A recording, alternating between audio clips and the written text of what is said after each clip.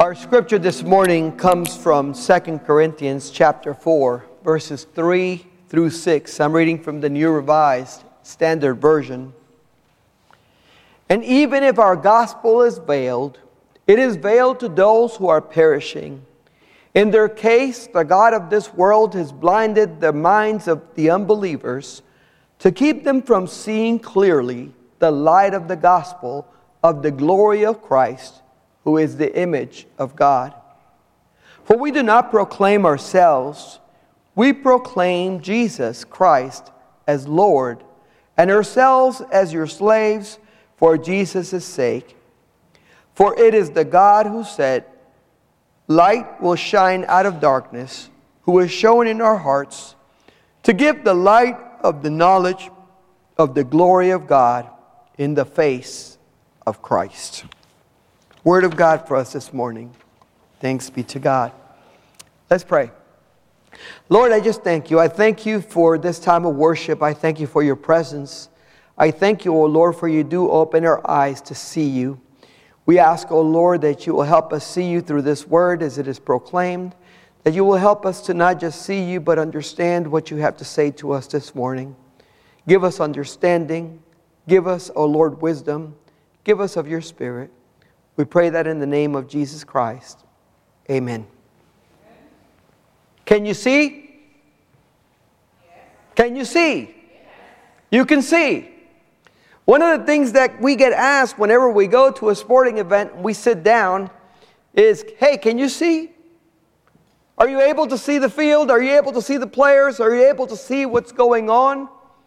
We especially ask that question if our friend happens to sit right behind somebody who is 7'4". Can you see? And the short answer for somebody who's short is no. I cannot see. No, I have my view obstructed. No, these are really what? Bad seats. Anybody got bad seats sometimes in an event where you sat behind the pillar of concrete and you were like, really? Or you had to sit behind the scoreboard in one of the games and you're like, I can't see anything. It's really bad when you can't see. You went there to see and you can't. You went there to witness and you can't. Your view is obstructed. The answer to the question, can you see, when you're somebody in front of you or something in front of you is, no, I can't. But that answer is not really true. You know why? Because you can see the back of the other person's head. You can see the back of the scoreboard. You can see the concrete wall in your way. So the real answer is not, I can see or I can't see. It's, what can we see? What are we actually able to see when we look? Because we always see something. The question is, what are we really seeing and what are we really not? You see, what we see matters. It counts. If it didn't, we would never go anywhere to see anything. But we go all sorts of places to see and experience different things. I want you to think about that. We go to the movies. To what? To see a movie. How many of us want to go to the movies to not be able to see the movie? That's not what we go for. Imagine going to a museum and having all the lights off. Pointless. We go to experience, we go to see, we go to the game to be able to see on the field all the players doing their thing, and ultimately we want to experience it for ourselves. If we didn't want to experience it for ourselves, we would simply wait until the game was over and we would just watch the recap on SportsCenter. Right? We would see the highlights, all the good plays. They skip all of the stuff in the middle. They just tell you when they scored, who scored, the big plays. But that's not what we want. We don't just want to hear it from somebody else. We actually want to be there. We want to be able to live that moment and what's happening. Here in Atlanta, there are people that remember when Hank Aaron broke the home run record. How many of you remember when that happened? Many of us remember that because it was like in the media and it was everywhere. I mean, it was very publicized. But here in Atlanta, there are people that you can talk to that are still living today that say, I was actually there. You were there. See, this is what I'm talking about. She didn't hear it from somebody else. She didn't see it on the news. She was actually there. And that makes a difference because she got to see it and experience it for herself. And I can't imagine the excitement on the stadium when you were there. I mean, it must have been going crazy, right? People were just besides themselves. This was big. It was something that you will never forget. Paul writes to us today in 2 Corinthians about those who can't see the gospel of Jesus Christ, who don't really know the truth of God's love in Jesus Christ as it has been revealed to us. He says it's like they are veiled, or that the gospel is covered to the point that they can't perceive it. They can't receive the light of God that comes from Jesus Christ, who came into the world as our Savior. Paul explains that the God of this world has done a really good job of what? Blinding their understanding, blinding their hearts, making it hard for them to see the gospel of glory that has been given to us in Jesus Christ, who is the image of God. So put up that picture real quick.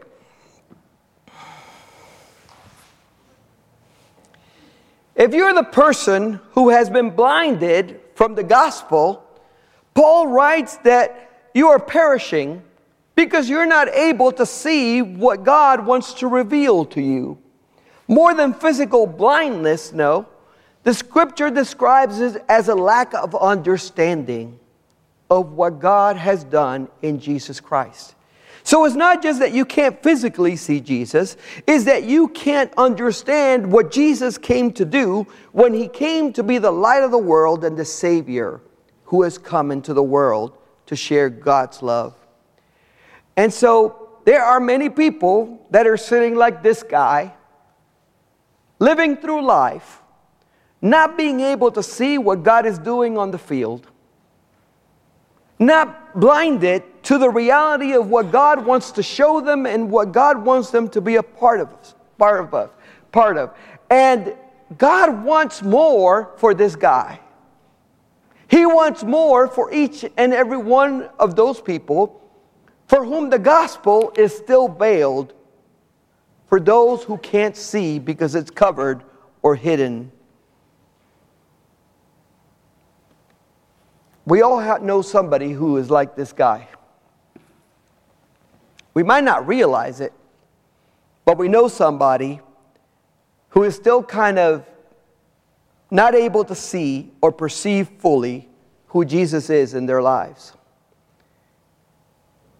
The problem is that many of our friends that are like this are also the ones who are so stubborn they're not willing to change seats. They're the friends that are unwilling whenever we invite them to come to church. These are the friends that you mention Jesus and they cringe, or they change the topic, or they walk away. They're so blinded to the gospel that they can't even understand what they're missing.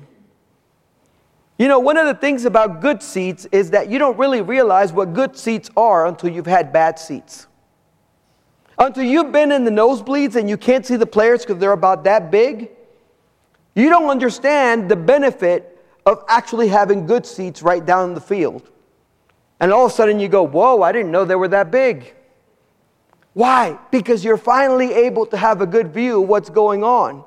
And so these friends are stuck behind barriers that keep them from seeing the fullness of the gospel, and they're not willing to change seats to get a better view. So what does Paul say? He says, if they're not willing to move from their seats, then you have to help them to want to do that.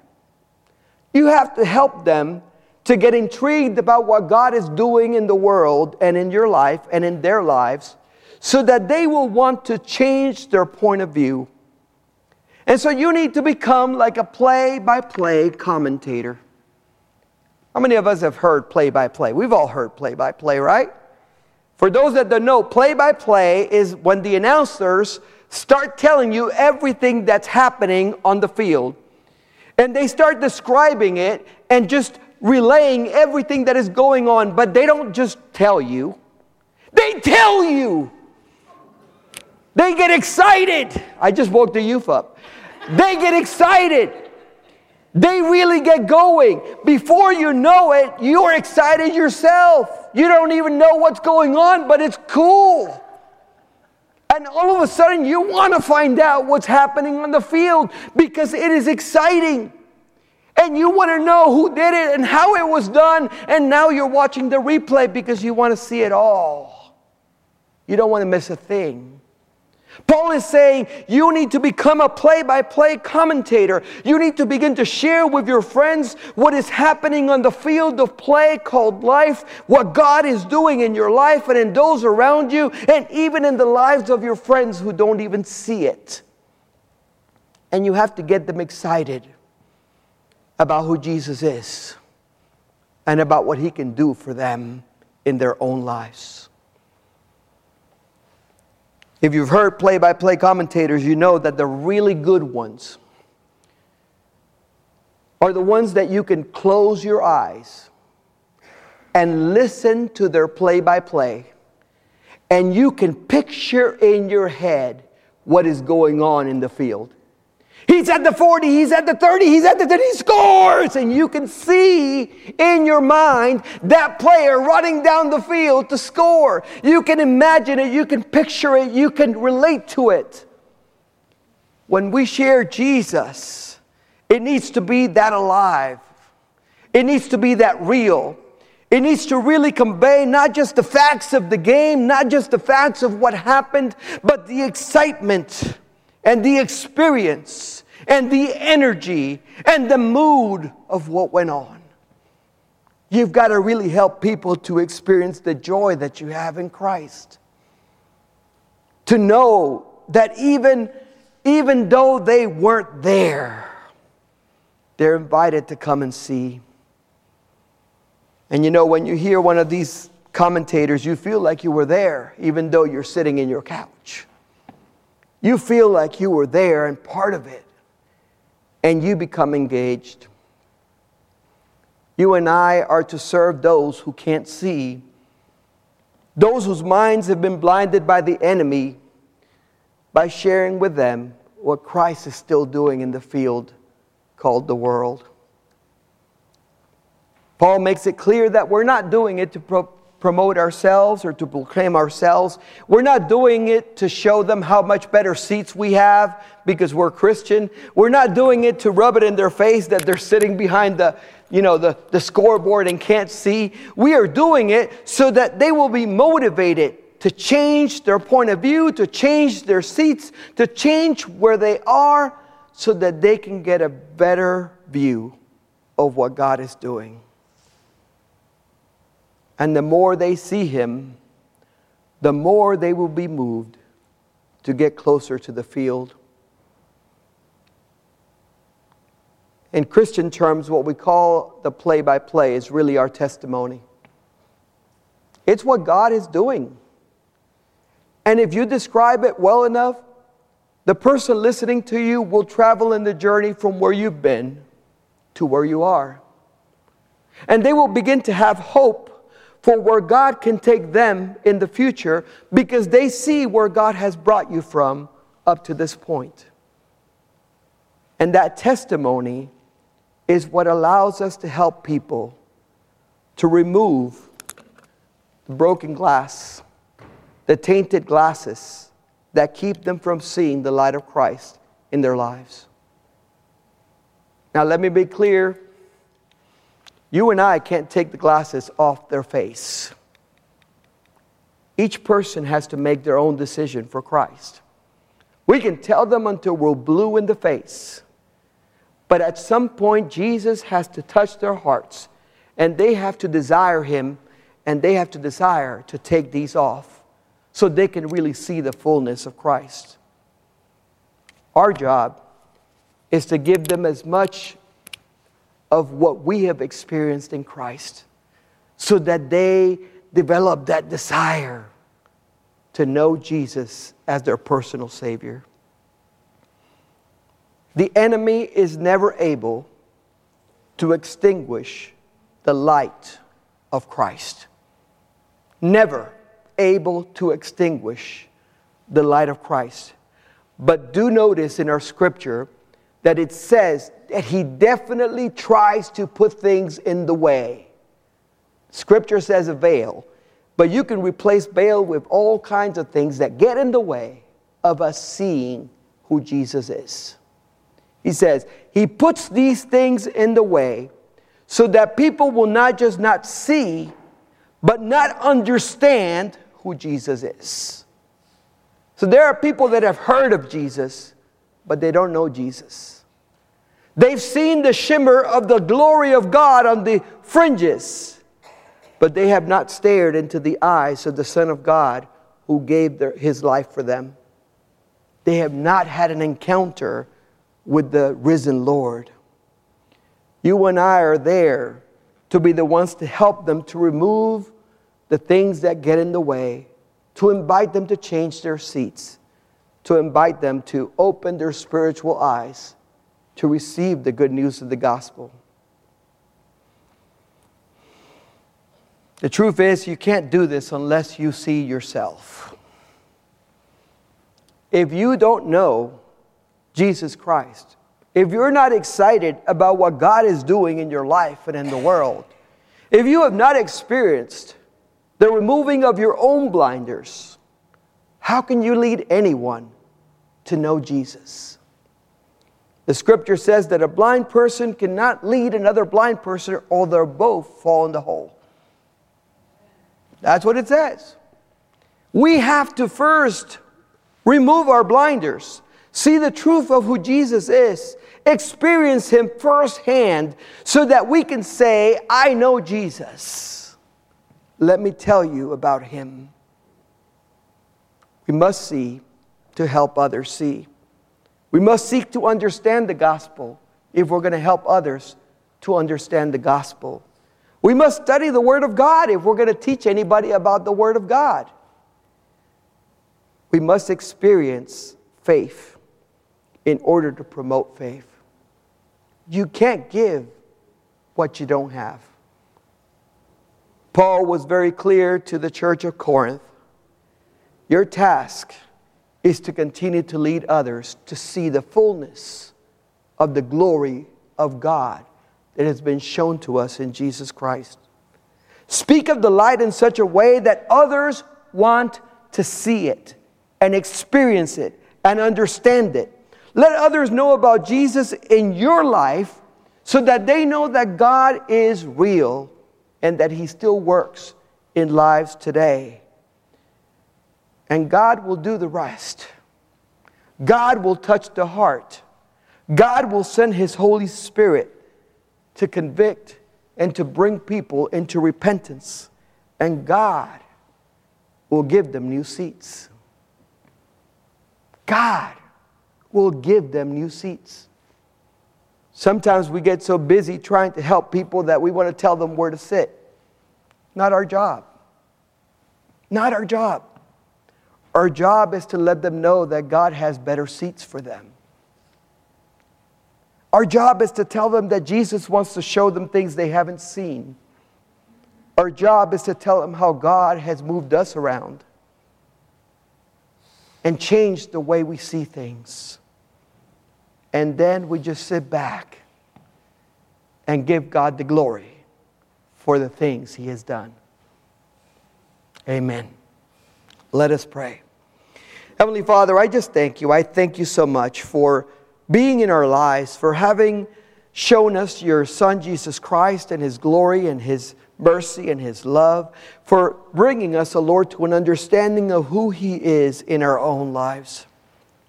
We ask, O Lord, that You will help us to share with others the good news, to invite them, Lord, to be firsthand experiencers of Your grace, to invite them, O Lord, to know Jesus as their own personal Savior. Lord, help us get excited about what You're doing as much as we do about a game or about other things in life.